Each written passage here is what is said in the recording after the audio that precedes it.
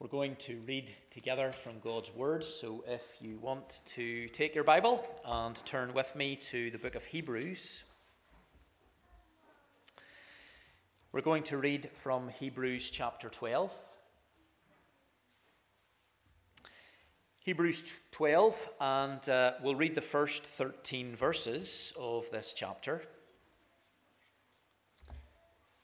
Hebrews chapter 12, verses 1 to 13.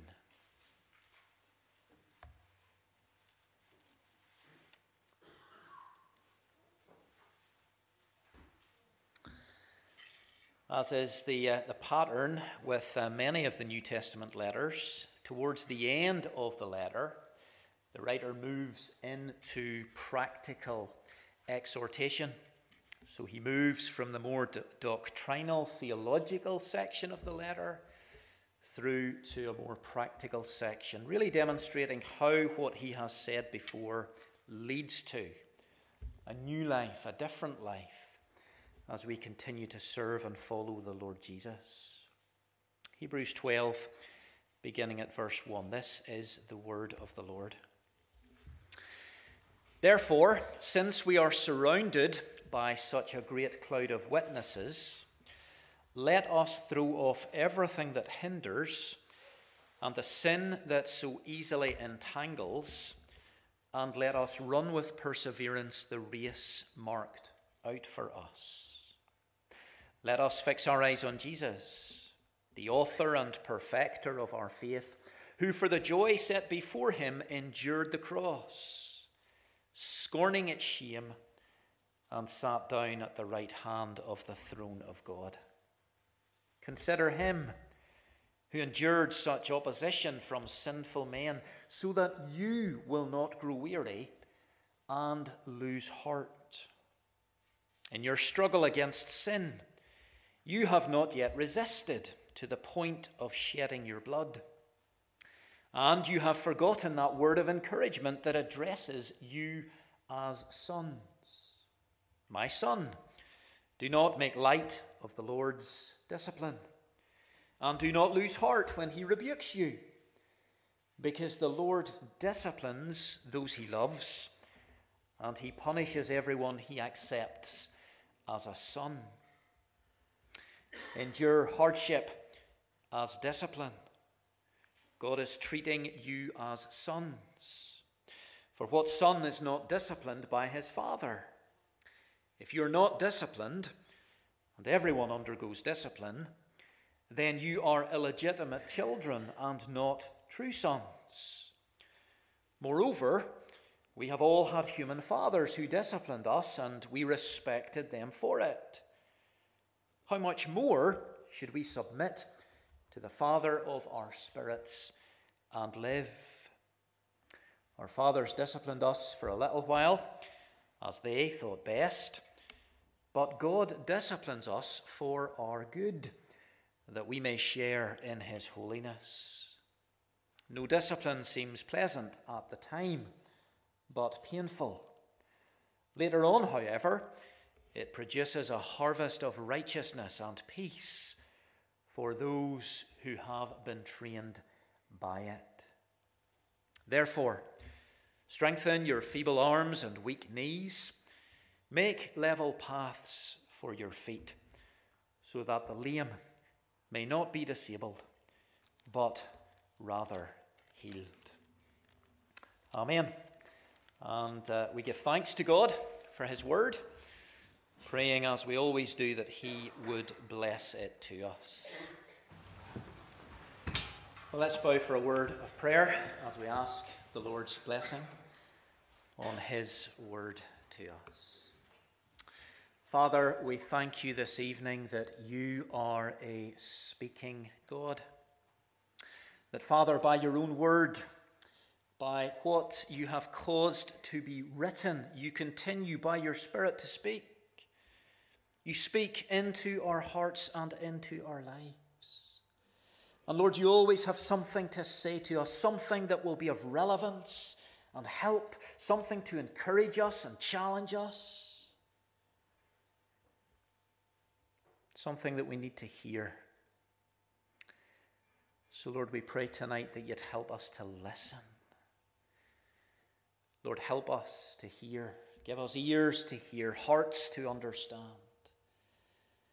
Do your work within us, we pray, for the glory and honor of our Saviour Jesus.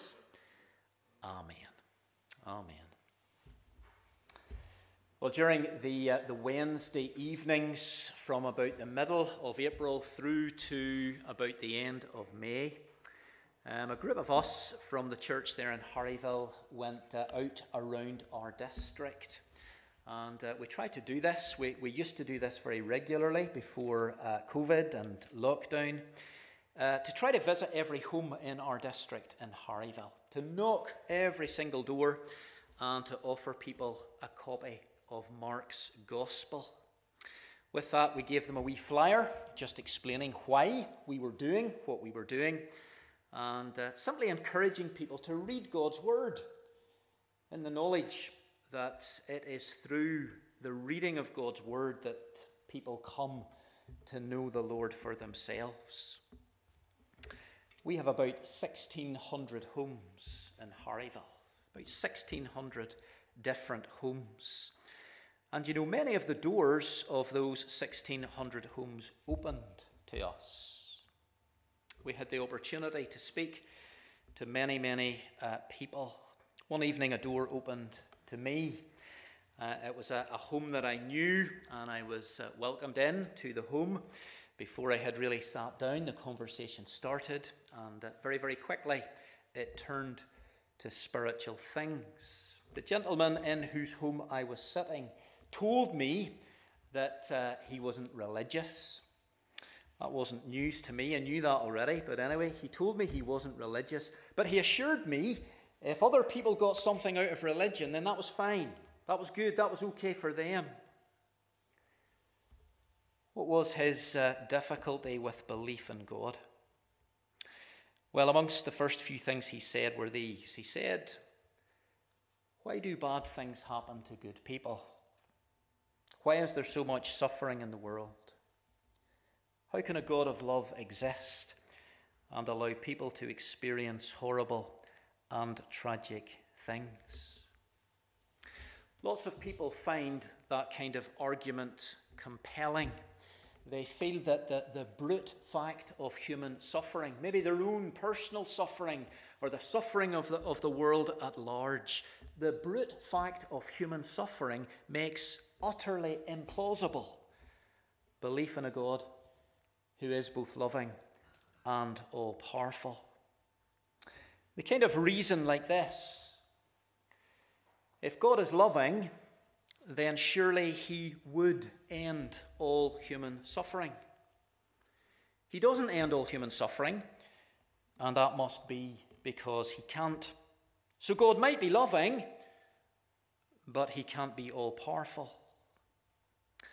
Or on the other hand, they maybe reason like this: if God is all-powerful, surely he could end all human suffering. He doesn't end all human suffering, and that must be because he doesn't want to. So God may be all-powerful, but he can't be loving. And so you see, if God does exist, he can't be both loving and all-powerful. And if that is true, well, who would want to worship such a God? But you know, it's not just people who are irreligious who struggle with those kinds of questions. I'm sure at one time or another, you yourself have struggled with those kinds of questions. I'm sure that at times, maybe questions like these have crossed your mind. Why do bad things happen to Christians? Why is there so much suffering in the lives of Christians? How can a God of love exist and allow Christians to experience horrible and tragic things? And you know, in a sense, that is the kind of question that the writer to the Hebrews is addressing in the section of this letter that we're looking at this evening. So if you've got your Bible there, open it again with me at Hebrews chapter 12. I'm sure you've heard of the School of Hard Knocks. Sometimes we refer to life as the School of Hard Knocks. And whenever we do that, what we're really saying is, we're really saying life throws really hard and difficult things at us. And when it does, we learn certain lessons through those experiences. And you know, there is most certainly a sense in which life is a school of hard knocks for every single Christian. Life is a school of hard knocks for every single Christian. So as we think about the difficult things that Christians experience, I want to start by saying this: hard knocks have a purpose. Hard knocks have a purpose. You know, this is one of the most helpful things. Knowing this is one of the most helpful things that we can grasp. Whenever difficult things come into our lives, they do not come randomly. They do not come to us without any meaning or purpose. Every pain we go through, if we're a Christian, every pain we go through, every hurt we experience is for a reason. It's a well-documented psychological fact that human beings cope better with pain when they perceive that pain to have a purpose. If someone is in hospital, they're recovering from surgery, and they're experiencing pain, they're likely to endure that pain positively because they will interpret that pain as healing pain. But if someone else is in hospital and they are experiencing perhaps a very similar level of pain, but that pain is due to an unknown cause, they will be less likely to endure that pain positively. And if the pain continues, the chances are they will get down, discouraged, because they will interpret that pain as pointless pain. As human beings, we can endure high levels of pain if we know that the pain has a purpose. Every Christian can be sure that their hard knocks have a purpose. What is that purpose? Well, look at the beginning of verse 7. The writer says this. He says, endure hardship as discipline. Endure hardship as discipline. Now, that word discipline, it's used 10 times in these verses. And the original word there has a range of possible meanings. That word is probably best translated as training. Training. I think that it is particularly helpful for us to think of difficult experiences as training. In this life, if you're a Christian, the Lord is training you. He is training you. Now, what does that really mean? Well, you think for a moment about a sports team. Think of a sports team. Every sports team needs to train before the season begins. The coach, well, he'll get the team out onto the training field, and he'll begin to make them run and run and run. He'll guide them through an increasingly difficult regime of drills and exercises. As their first match of the season approaches, everything will speed up. They'll be expected to run further, faster. As they overcome each challenge, a new challenge will be set, a more difficult challenge. Why does the coach do all that? Does he do it because he doesn't like them?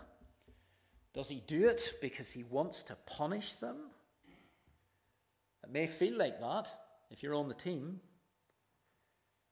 But he does all of this so that the members of the team will grow in strength. He does all of this to build their stamina. He does all of this so that when that first game of the season comes, they are in the right condition to compete. You see, for the Christian, life is a little bit like a training field. The Lord brings a succession of difficult experiences into our lives so that as we deal with those things, as we live through those things, as we trust him through those things, our spiritual condition is improved. Have a look at the second part of verse 10 and then how the writer goes on into verse 11. He says, God disciplines us, God trains us for our good, so that we may share in his holiness. No discipline seems pleasant at the time, but painful. Later on, however, it produces a harvest of righteousness and peace for those who have been trained by it. Whenever someone goes through something difficult, have you ever found yourself saying to them, "You have little need of that"? Have you ever said that to someone?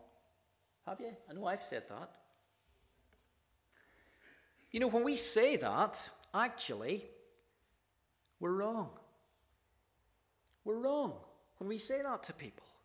Because, you see, the Lord decided that I needed that. The Lord decided, as hard as it is for us to say this, the Lord decided that I needed to go through that hard thing because that is part of his personal training regime for me. Through that hard thing, the Lord is working to improve my spiritual condition. He is working to make me more holy. He is working to produce in me and through me a harvest of righteousness and peace. So, dear people, we need to remember this. If you know and love the Lord Jesus, if you are a Christian, you need to remember this. Hard knocks have a purpose. Second of all, we need to know that hard knocks happen within a loving relationship. Hard knocks have a purpose. That's really important to know that. But it's really reassuring to know that they happen within a loving relationship. Verse 10 tells us that the Lord is training us for our good. For our good. But how can I be sure? How can I be sure? It doesn't feel good when I'm going through something painful and hard and difficult. It doesn't feel good at the time. How can I be sure that it is for my good? Well, here's how you can be sure. Our training happens within a loving relationship. One of the ways in which the Bible describes the Christian's relationship with the Lord is in terms of the closest human relationship. The Lord's relationship with his people is described in terms of a father-child relationship. And that father-child relationship, I wonder, did you notice, is emphasized in this passage again and again and again. In verses 5 and 6, the writer quotes from the verses that we read right at the very beginning of our time together this evening. Proverbs 3, verses 11 and 12. Look at verses 5 and 6. And have you forgotten that word of encouragement that addresses you as sons? My son, do not make light of the Lord's discipline, and do not lose heart when he rebukes you, because, listen to this, the Lord disciplines, trains those he loves, and punishes everyone he accepts as a son. Look at how he goes on in verses 7 and 8. Endure hardship as discipline. The Lord is treating you as sons. For what son is not disciplined by his father? If you are not disciplined, and everyone undergoes discipline, then you are illegitimate children and not true sons. You see, what the writer is saying is this: being involved in this loving relationship with the Lord, this relationship that we enjoy through the Lord Jesus, a relationship in which God is our Father and we are his children. Enjoying this relationship means of necessity experiencing the Lord's discipline and training. And that doesn't mean he doesn't love us. In fact, the very opposite, it's a sign that he does love us. That doesn't mean that he's a bad father. In fact, the very opposite. It's a sign that he is a good father. As most of you know, before I went to study for the ministry, I worked as an educational psychologist. And some of the children that I worked with were children who were struggling in school. They were displaying really challenging behaviour. I remember one day going out to visit the home of a wee P1 boy. This wee boy was causing havoc in his classroom in school. His behaviour was proving incredibly difficult for his teachers to manage. I sat down in his home to talk to his parents. And as we sat there, the wee boy flew around the room like a mini tornado. One minute he was up in the back of the chair on which I was sitting. The next minute he was down right in my face talking to me as I was trying to talk to his mum and dad. All of this was going on, but his parents didn't blink, they didn't intervene, they didn't try to engage him in something more constructive. And then, after a couple of minutes of being ignored, the wee boy went over to the wall. He started to pick at the bottom of the wallpaper. Then he grabbed hold of the bottom of a sheet of wallpaper and he pulled a big section of the wallpaper off the wall. His mum and dad didn't blink. As far as I could see, that wee boy was growing up with very little in the way of parental discipline. Wasn't good for him. Wasn't good for anybody around him. A lack of discipline. Dear people, we recognize the importance of parental discipline. And I don't know what your parents were like, are like. I don't know what your father was like or is like. Our parents probably didn't get it right all the time. But we recognize that a loving father will not neglect to train and discipline his children. And if that is so for our human fathers, how much more so for our heavenly Father? In verse 9, the writer says this, "Moreover, we have all had human fathers who disciplined us, and we respected them for it." How much more? How much more should we submit to the Father of our spirits and live? Being a Christian means being in this loving, secure relationship with the God who calls us our Father. And in him we have a Father who always gets it right. He always gets it right. He never makes any mistakes.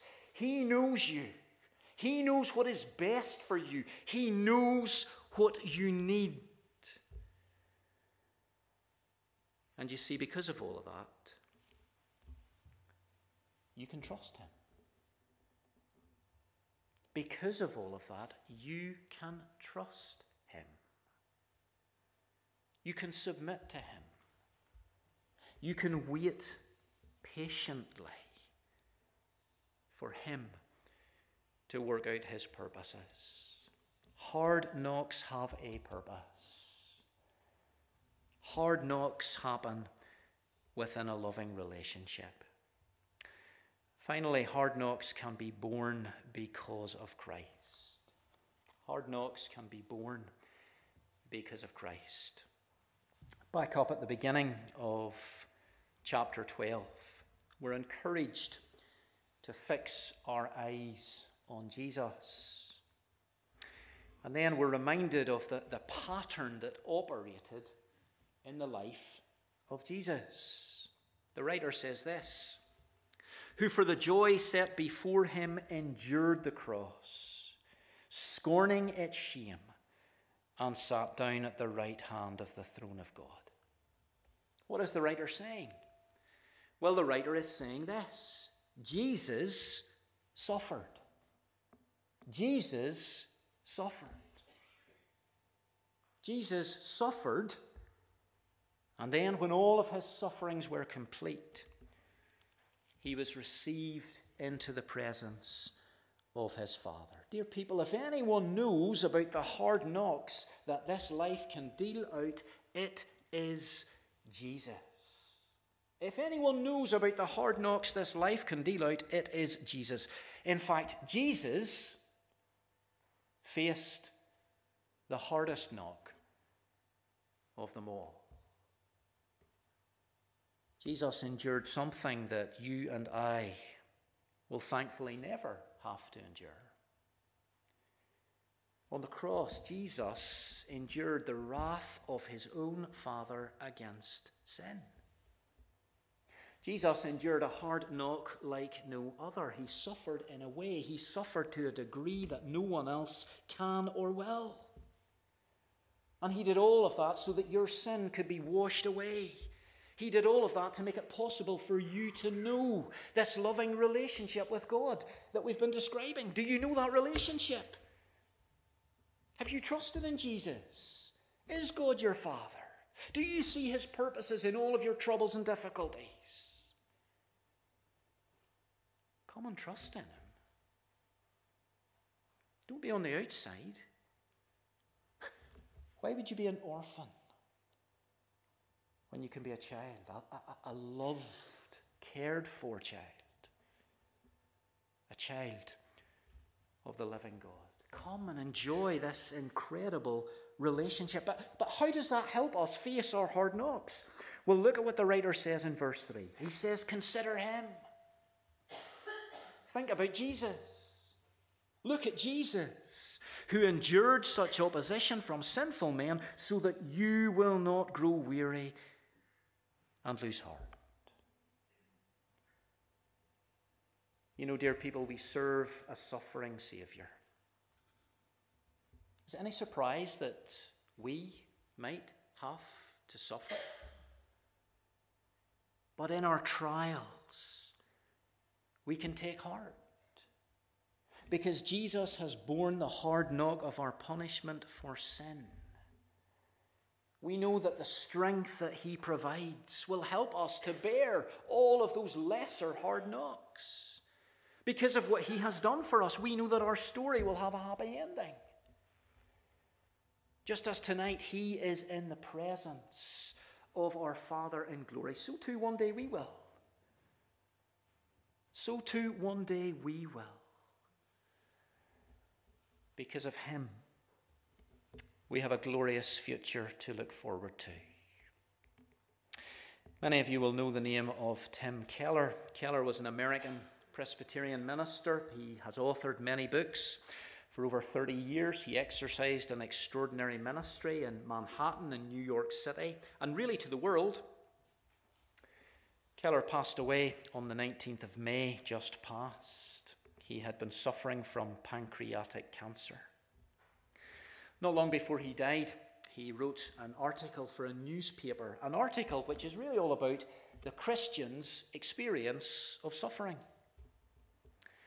Towards the end of that article, he says this: most particularly for me as a Christian, Jesus' costly love, death, and resurrection has become something that I believe, not just something that I believe and file away, but a hope that sustains me every day. I pray this prayer daily. Occasionally, it electrifies, but ultimately it always calms. As I lie down and sleep, and as I rise this morning only by your grace, keep me in joyful, lively remembrance that whatever happens, I will someday know my final rising, because Jesus Christ lay down in death for me and rose for my justification. Do you have that assurance that the story of your life will end well because of all that Jesus has done? that there's meaning and purpose in all of your pains and troubles. Dear people, trust in Jesus. Give your life to Jesus. Invite Jesus to come and to bring you into the presence of the Father. Let's pray together. Let's pray.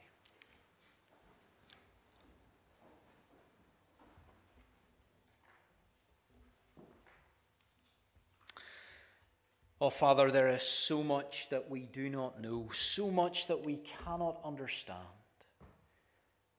about how things turn out and about the difficulties and the pains and the troubles that come our way. But Lord, there are some things we do know. We do know that you love us.